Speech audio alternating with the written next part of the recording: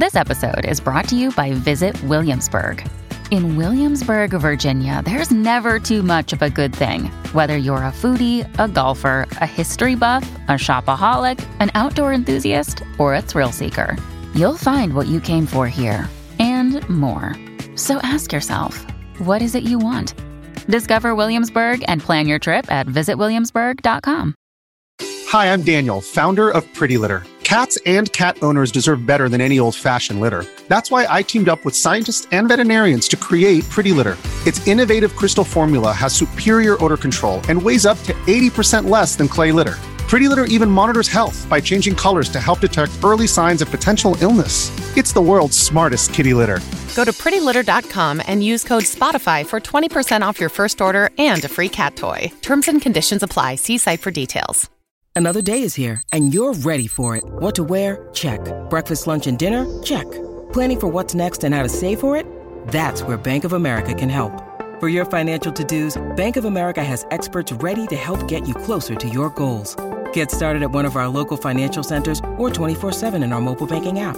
Find a location near you at bankofamerica.com/talktous. What would you like the power to do?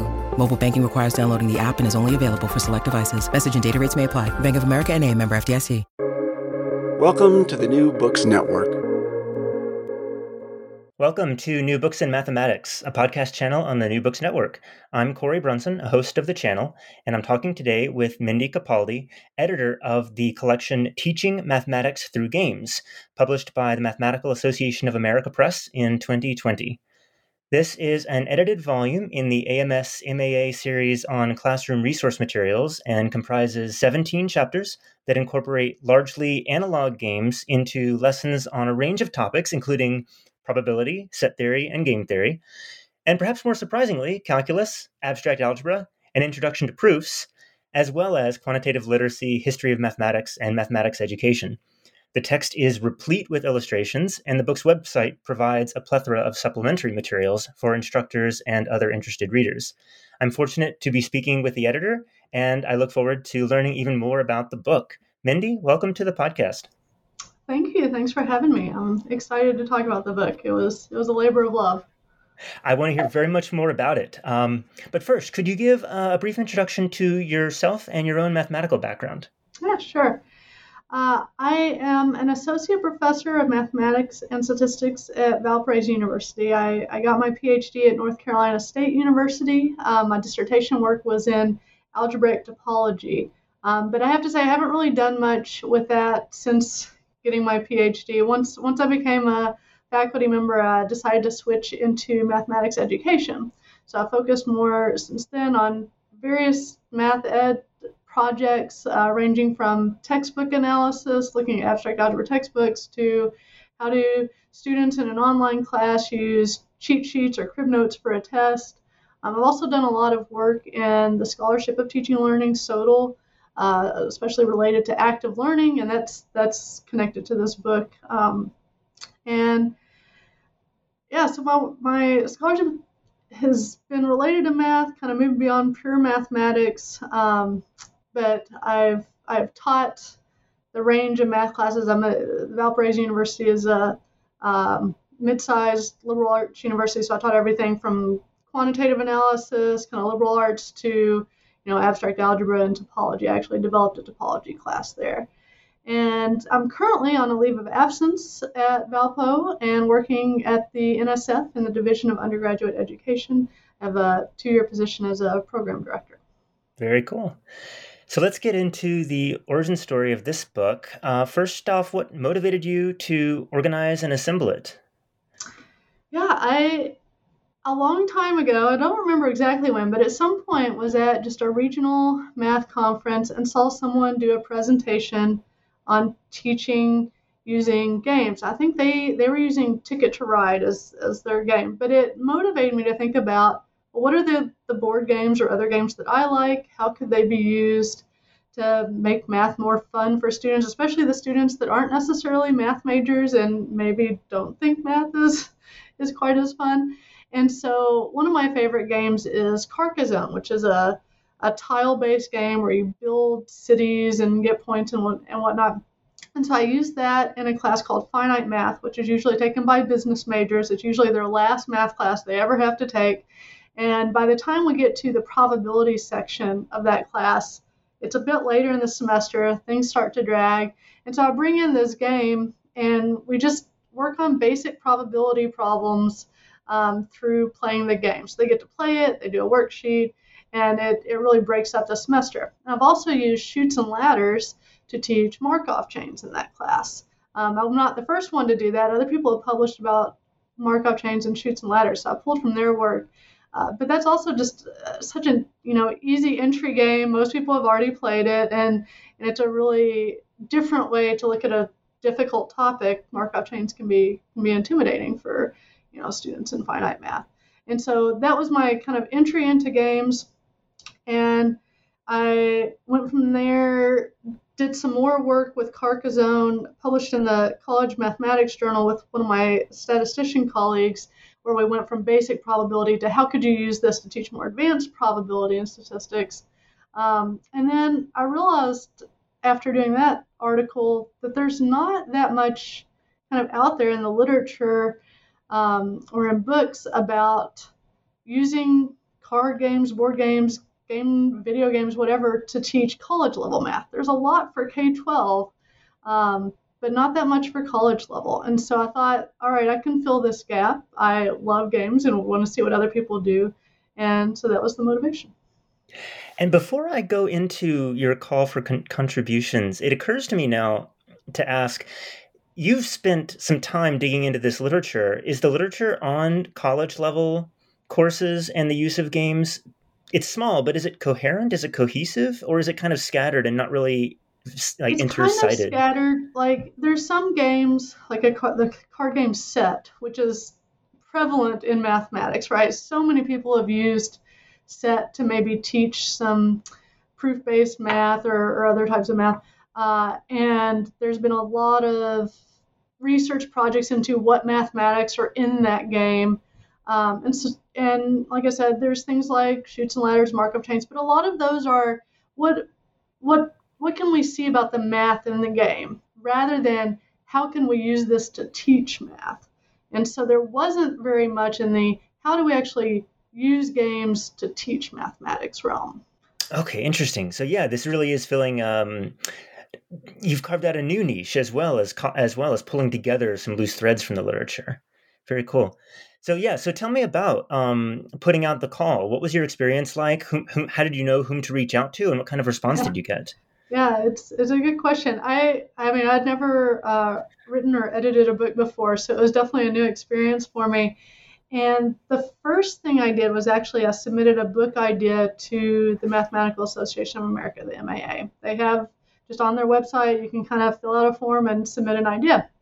And so I got some feedback from that. And they said, this is interesting, but we want to see if other people are interested in it. So I was told, okay, organize a conference session at MathFest or the JMM, Joint Mathematics Meeting, and see if people attend, if people present in it. And so I did that. I co-organized a conference session at, I think it was MathFest, on just letting people talk about teaching math using games. And it was very well attended, luckily. And so then I followed up with the book people at the MAA, and they suggested, okay, now actually get some sample chapters. I'm like, oh geez, I have to get sample chapters. So I had published a chapter in a volume of the MAA Notes. That's one of the other series they have. And so I modeled it off of that experience. They had made a Google site, and people could submit abstracts through a Google form. And so I made a Google site for my book, and kind of put just a basic description of what it would, what it was intended to include and what sort of chapters I was looking for. And I used math community listservs to solicit abstracts, and they submitted through this Google form. And then from those abstracts, I selected some to then write sample chapters and then full chapters, and then that led to the 17 chapters. Very cool. Did this process of submitting something, getting a response saying this needs to be done and so forth, was it pretty clear from the MAA that this was a good idea and they would follow through with it if you cleared these hurdles? There were no guarantees. And so kind of along the way, I had to tell, especially the authors that were bothering to, write a whole chapter, even if it doesn't work here, we can use this somewhere else, or you could submit it somewhere else. There's other outlets, so it's not just a wasted, experience. So I was encouraged by the MAA, but there were no guarantees. And part of this also was they decided that it was appropriate for the Classroom Resources Materials series. And that series is edited by an MAA committee of about, I think it's like 10-ish people.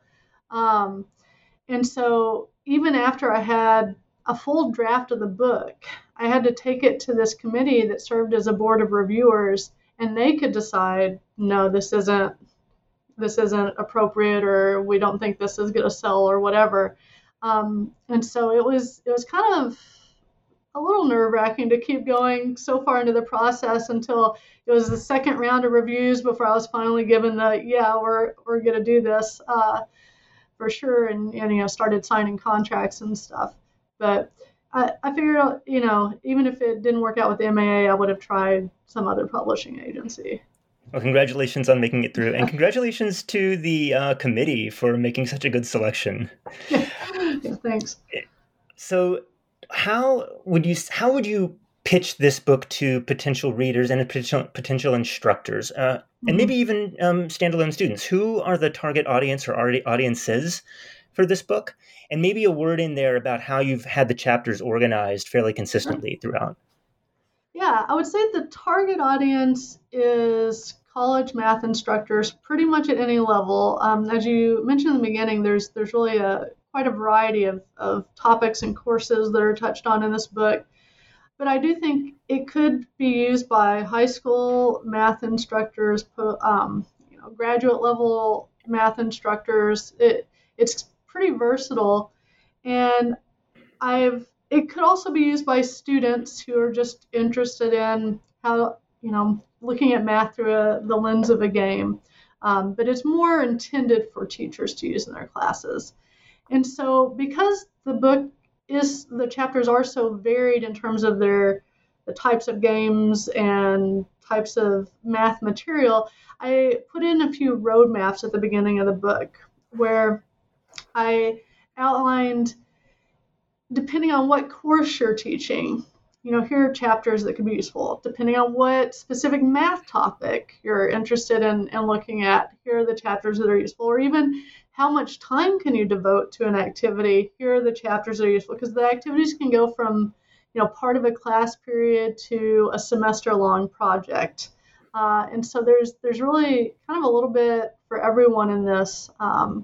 It hopefully could be useful and inspire a lot of different instructors of math or statistics or related mathematical sciences.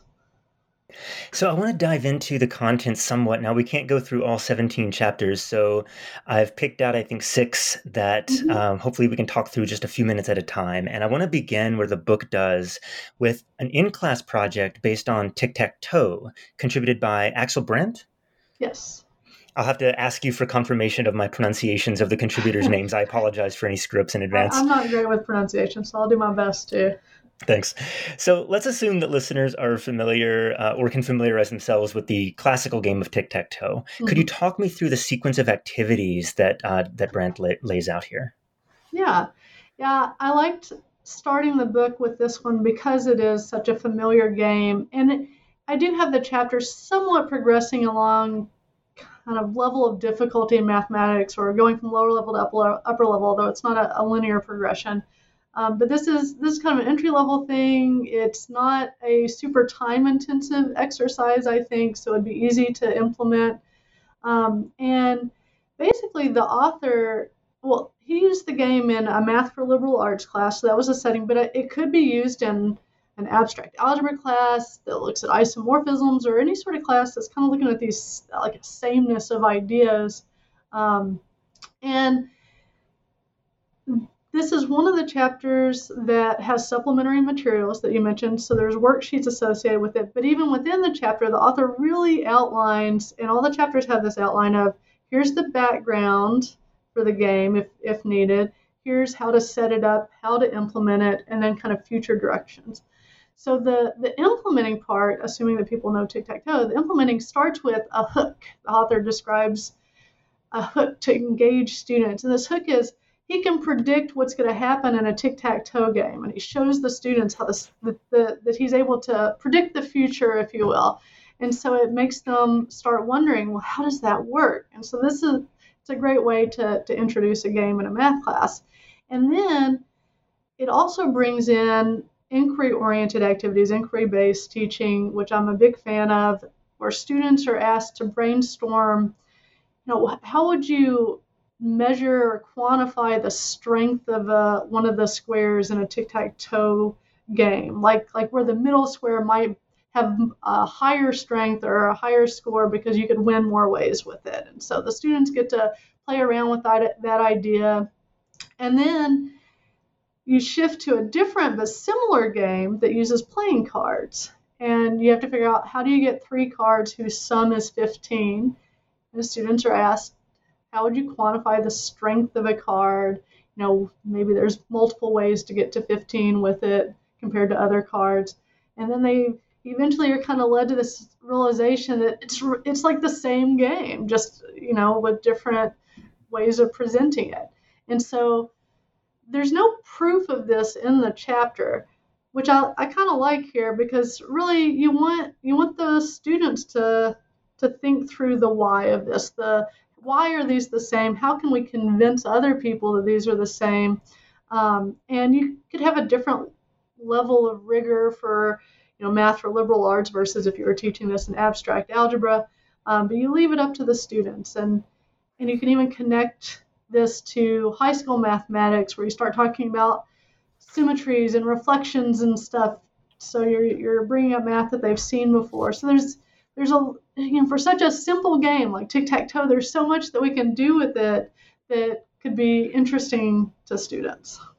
Something I've heard in several instances, I don't teach myself, but of discussions of active learning is the way students will propose ideas, debate ideas, feed off of each other's ideas, and I love to see that happen in several of the chapters on the experiences recounted by the authors. So I think this was included in that, right? There was a short narrative of that kind of interplay.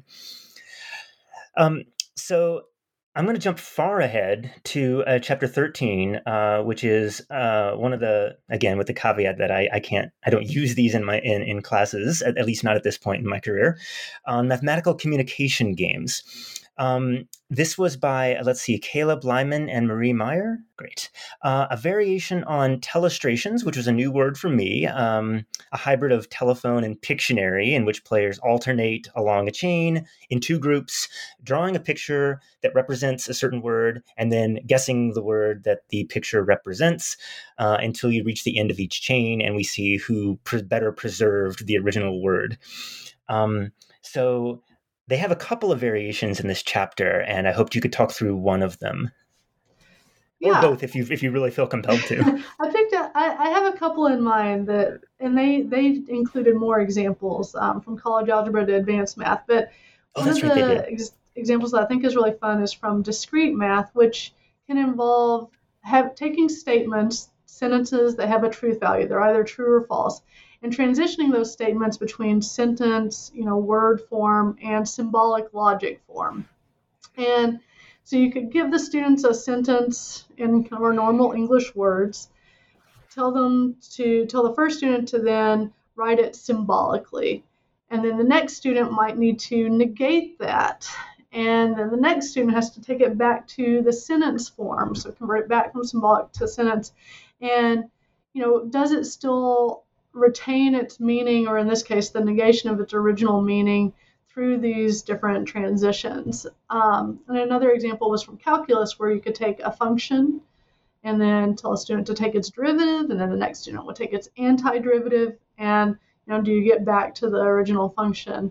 And so it's a fun way to kind kind of tackle things that could be really dry tasks. Like if I just told students, here's a worksheet of sentences, write them symbolically. That's not exactly the most fun activity unless you're like me and are just super into logic and math. But this is a way to make it collaborative and fun and engaging. Yeah, it struck me as surprisingly clear and simple of an idea, and I'd never practiced processes or procedures in mathematics that way, and it kind of surprises me that I haven't. And I think that this idea in particular is one that people could use in so many different ways. It's not specific to calculus or discrete math. There's so many topics in math that you could use this for. And so a lot of the ideas in this book aren't necessarily, they don't have to be taken as is. They're more meant to inspire someone to think about how would I want to use this in my class? Maybe do my own spin on it. Yeah, actually, I think we should touch on that in a later discussion that I definitely wanted to get to from chapter 11. But first, let me ask about another earlier chapter, Game Changers by Vivian Lim. This is a more involved exercise, and so feel free to take a little extra time on it. Lim contributed an intensive sequence of simulation games, which begins with something called Fantasy Forest.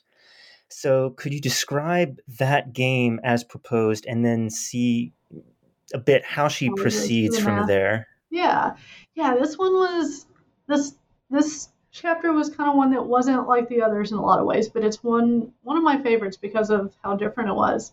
So the Fantasy Forest game is kind of like your typical cardboard game where it's set in a fantasy realm. You're trying to travel places, and so maybe to go over a bridge, maybe you have to pay a toll or something, and you encounter trolls, and you're trying to find food or resources, but then there's a risk that you might get a poisonous mushroom, and then maybe you get a healing potion that can help with your health and stuff like that. So it's got kind of the typical game components, but the spin on this is so this was used in a kind of quantitative analysis class in a community college in New York City, so an urban setting, and the students would take this Fantasy Forest foundation, but kind of transfer it to kind of a social justice setting. We're looking at inequities in just our structure of the society. And so like you'd have those bridges and tolls, and that's like subway fees and enforcement officials. Or foraging for mushrooms is like having to deal with food insecurity. And healing potions are like hospital bills. And so it's connecting to these things that are real life for the students that they're having to deal with in their adult lives and their families are dealing with. And the students actually do some research. They research systems in the city, transportation, nutrition, healthcare, criminal justice. You can also go to jail in the game. And they translate the Fantasy Forest game into their own game with these kind of new rules and mechanics. And they develop a set of character cards that show the varying attributes of the demographics of their city, which is New York City. So you're going to have a character that's maybe a Hispanic female or a character that's a black male, and you show the different demographics, and they have to, in their final assignment, write proposals to change or reform the systems in response to inequalities that have surfaced during gameplay. So this game was a little riskier because it touches on things that can be sensitive topics, but recommendations that are coming from the Mathematical Association of America and a lot of research that's being done on math, the teaching and learning of math, are looking at how we should bring in social justice issues. Culturally relevant pedagogy is kind of a big idea right now, where we need to show students that math is real and that we recognize what's really going on in their lives and backgrounds. And so I thought it really touched on something that's timely in the math community right now. In addition to honing students' quantitative reasoning skills, this chapter, or the activities laid out in this chapter, also seems like it would hone students' not just ability to research policy, but sort of to engage civically in their society. And I wonder in general if that was, so there's a few other chapters that do something similar, not specifically with respect to policy, but these are ways of, some of these chapters seem like ways of uniting a mathematics curriculum with other aspects of the university curriculum. And I wonder if you want to say something in general about that. Yeah, I think what we're realizing is we don't want disciplines to be siloed or math to seem like this kind of old standalone subject that's not changing or relevant to a lot of other things. And so, part of what this book does is just make math more fun. At least in my view, it makes math more fun. But part of what it can do is push students to think about math in ways that they maybe hadn't before, or at least, once they got to maybe the calculus level or something like that, and it's a lot of plug and chug or just computation, that maybe it's encouraging them to think about how else could we view this or use it. And it also hopefully inspires math instructors to think about, how can I show math to students in a way that isn't just take a bunch of derivatives or, do some proofs of theorems if it's an upper level class. Maybe we can connect it to something that's more relevant. Does that answer your question? When you need mealtime inspiration, it's worth shopping Kroger, where you'll find over 30,000 mouth-watering choices that excite your inner foodie. And no matter what tasty choice you make, you'll enjoy our everyday low prices, plus extra ways to save, like digital coupons worth over $600 each week. You can also save up to $1 off per gallon at the pump with fuel points. More savings and more inspiring flavors make shopping Kroger worth it every time. Kroger, fresh for everyone. Fuel restrictions apply. Yeah. So I couldn't help but notice that the gameplay is similar to some, like the occasional policy simulation exercise that I read about in the news. Like, a bunch of policymakers and experts and other people got together and did this simulation to sort of learn what sort of contingencies they would have to prepare for. And it seems like this kind of education or this kind of curriculum within an education could really help contribute to the well-functioning of a society, in addition to giving citizens, the incentive and the know-how to go in and make themselves heard and involved. Actual policymakers themselves would benefit from this kind of training. And these kinds of things are not that common, as I understand it, at least not at the local level. I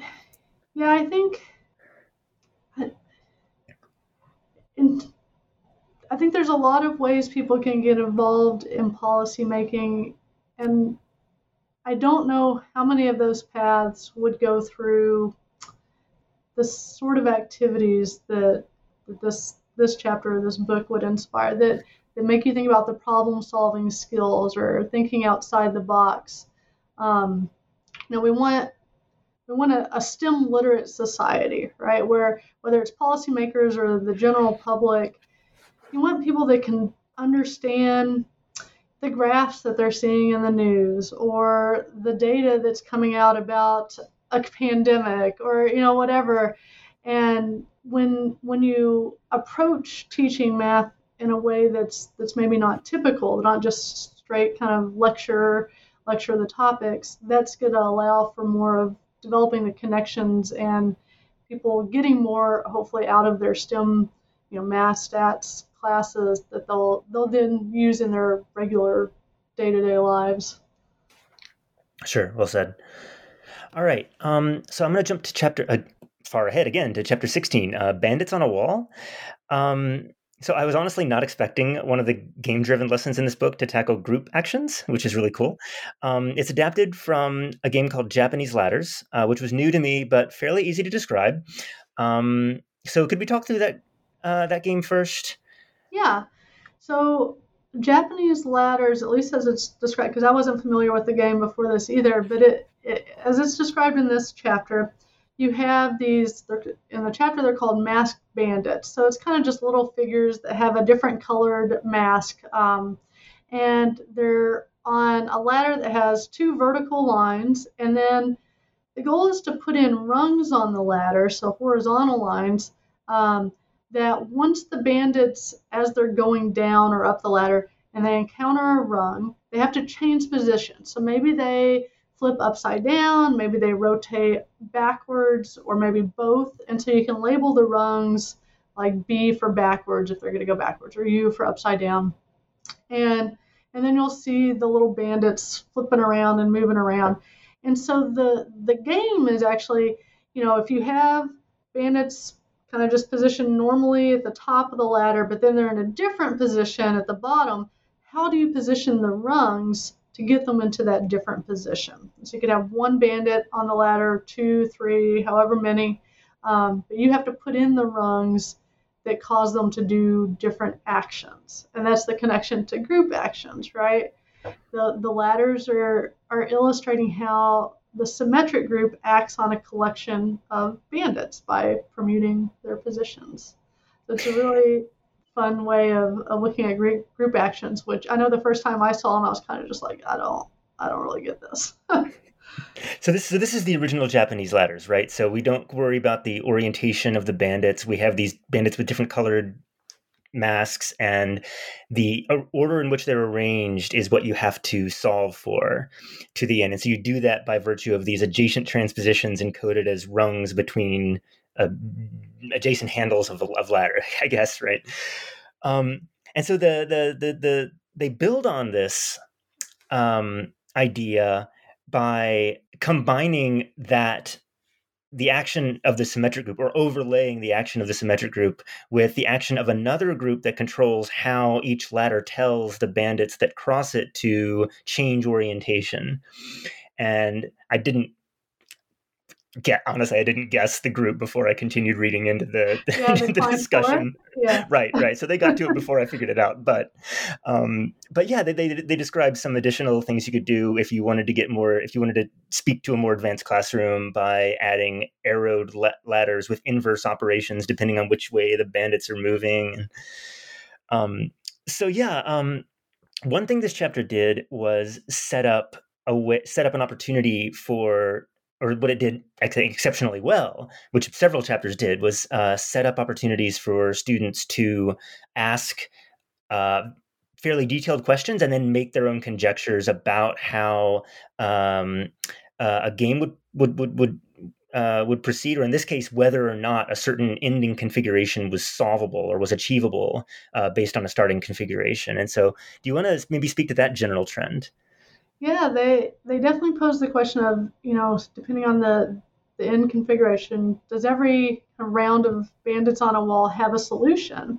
And they do answer this in the chapter. They say, no, you can certainly create some that don't have solutions, but the fun thing is to have students construct an unsolvable puzzle, and then even think about which games would have a solution or not. Can you classify or kind of develop a theorem or conjecture for how you would know whether there's going to be a solution or not? And so it would really be pushing students to start generalizing something.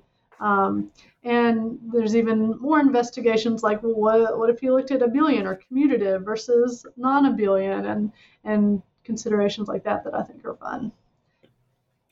All right, so I now want to jump to the last chapter, 17. Get in the Son. My student came up with the name, so I would say get in the zone. Supposed to be like zone. As in like zone. Okay, thank you. So I only played Carcassonne for the first time this past weekend. A partner of mine is an avid gamer, and I was staying with her for the weekend. And so she had a copy. We played a round, and it, to sort of preempt the discussion, it does make use of a certain kind of topological agility when you're choosing how to play tiles and what impact that's going to have several rounds later. Maybe take us through how this chapter came into existence, and then what the actual mathematics of it are. Sure. Yeah, in this chapter, is kind of different from the other. I don't know, they all have their own take, but this one was different in that it focused on an undergraduate research project rather than kind of a course-based activity or project. And so I mentioned I've used Carcassonne in finite math to teach basic probability, and I've written about using it to teach probability and statistics. But in this particular project, I had an undergraduate student who was interested in doing research with games because I think in part because he knew I liked that, but also in learning some about abstract algebra and topology.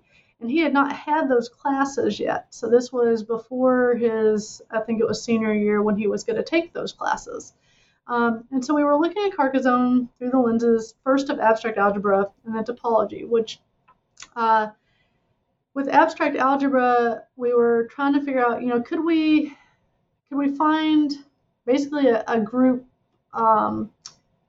in Carcassonne if we were to define the operation on playing tiles in a certain way, or describe how the set of tiles how that could be interpreted. And we ended up finding the group of just like the integers, and so it wasn't super interesting. So then we thought, okay, let's go to topology. Because like you said, there's definitely topological aspects here. Part of topology is thinking about, it's not really the particular shape or layout of something that matters. You can morph something around and it could still basically be the same thing. There's the typical topology joke about a donut being the same as a coffee mug because they both have a hole in them, right? And so in Carcassonne, you're building these cities, and the particular outline of a city doesn't matter that much. It's more what's inside it, or sometimes where you place people in the game, meeples, that can really determine things. And so we started looking at, if you really try to generalize Carcassonne, topology is a lot of generalizing.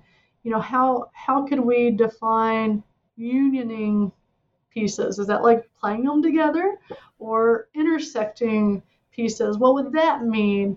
And so we kind of just played with different ways of applying those definitions to the game and had some fun with the results. And so this chapter was in part about Carcassonne, in part about just sometimes research projects don't go the direction you want, and what do you do with that?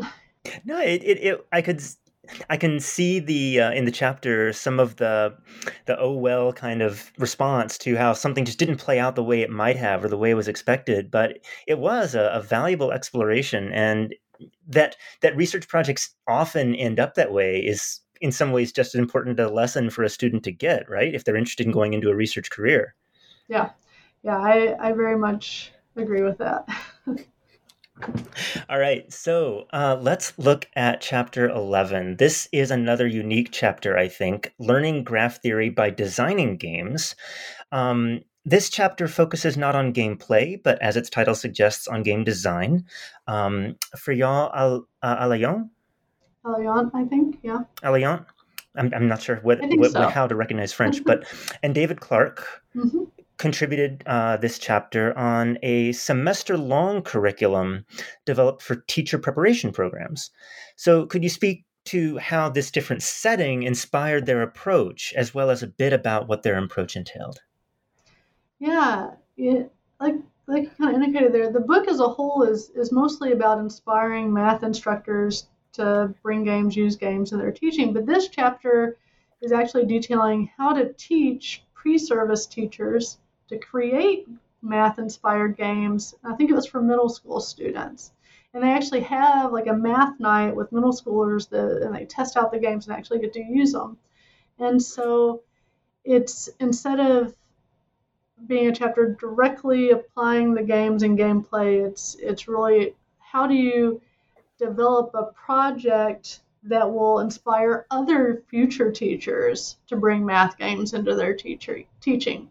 So I thought it still fit into the book for that reason.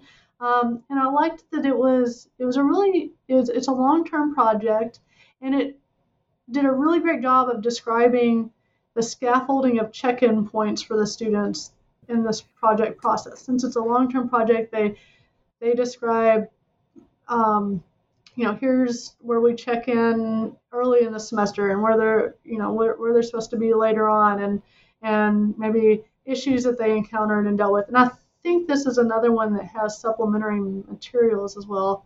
But it's not just a chapter to tell you about a game, but it's a great way of thinking about other ways we can use math in our teaching for teachers. Would you be able to maybe talk through one of the examples they showcase from one of their students who themselves was a teacher in training?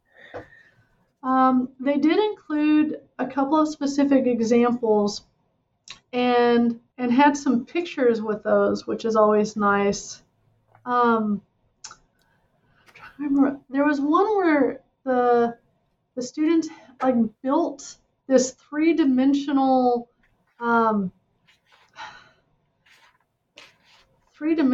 object, but I can't remember exactly what math that built on. I think it's been too long since I looked at this. Yeah, I'm sorry. I'm pulling this out of the blue.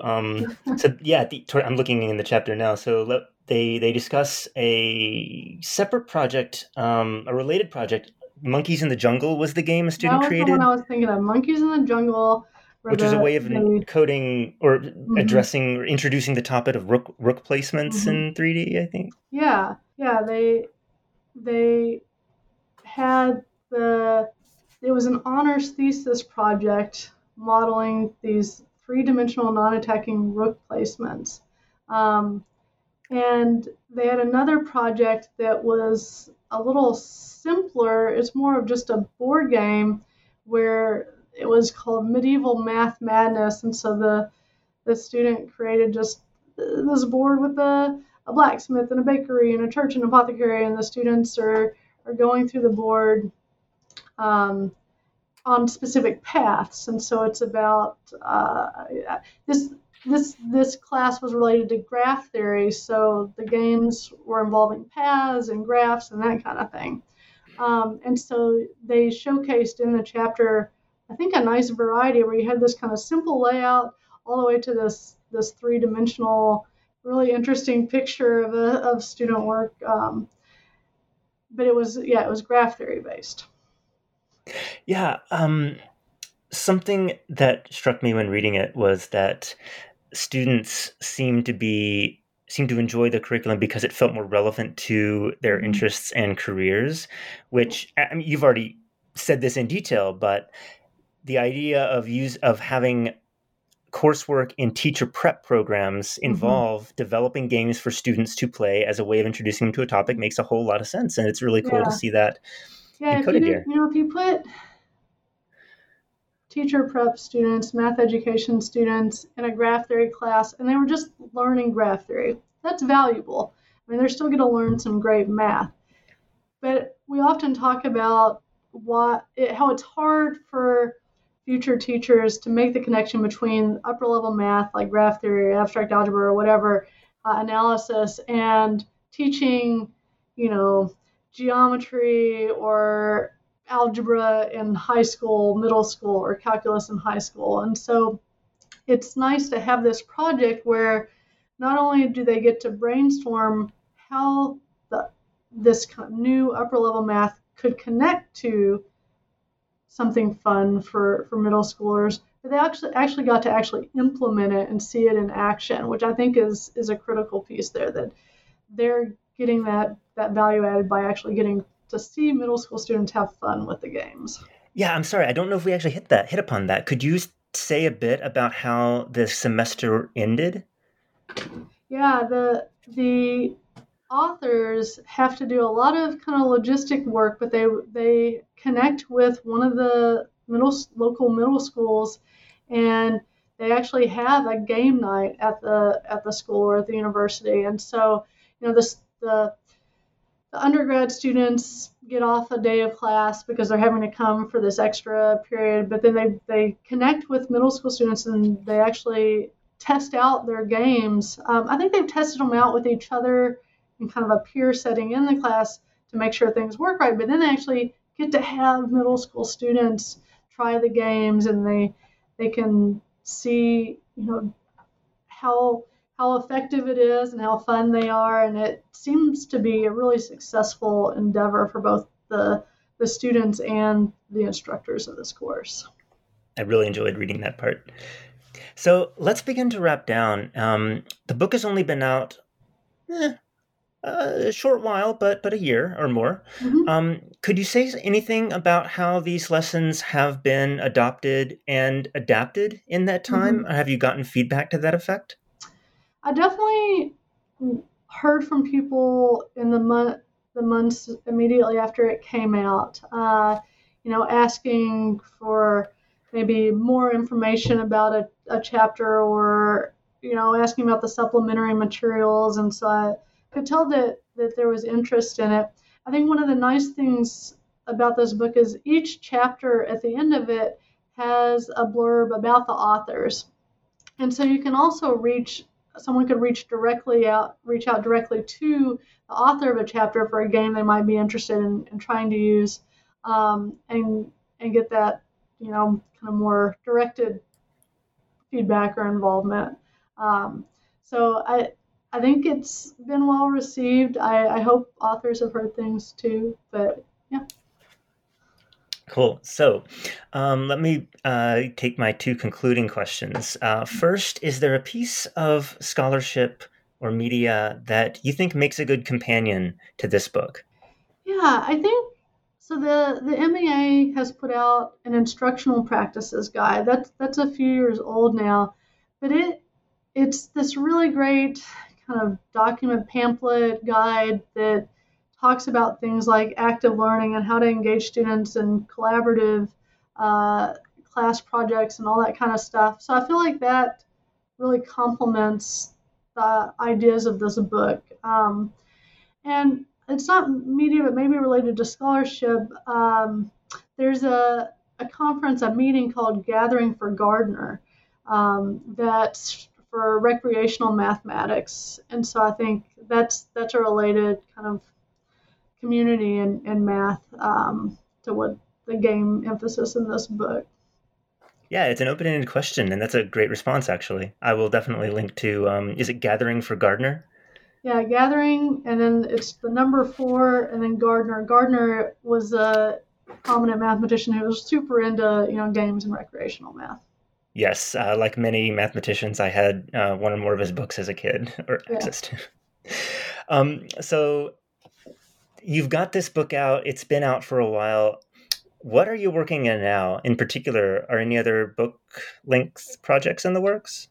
No books. I was kind of wrapping up several projects right before coming to the NSF. So one of them was the book. I also had finished up a grant project on food and housing insecurities of college students. So it was kind of not math related. I went a different direction for a bit, and similarly had recently published about a grant program that centers around giving scholarships to low-income STEM students, that I was a co-PI on, and that program was for undergraduate, or it focused on undergraduate research. The publication was about the benefits of undergrad research, and then once I came to the NSF, I kind of was wrapped up those projects and I focused on this new position. I'm now a co-lead for the program that was the scholarship program here at the NSF, and so that's been pretty awesome. Yeah, congratulations. I look forward to hearing about your future work, whatever it entails. And Thank you. I'll wind down by reminding listeners that I've been talking with Mindy Capaldi, editor of Teaching Mathematics Through Games, published in 2020 by the MAA Press. Mindy, thanks so much for joining me. Thank you.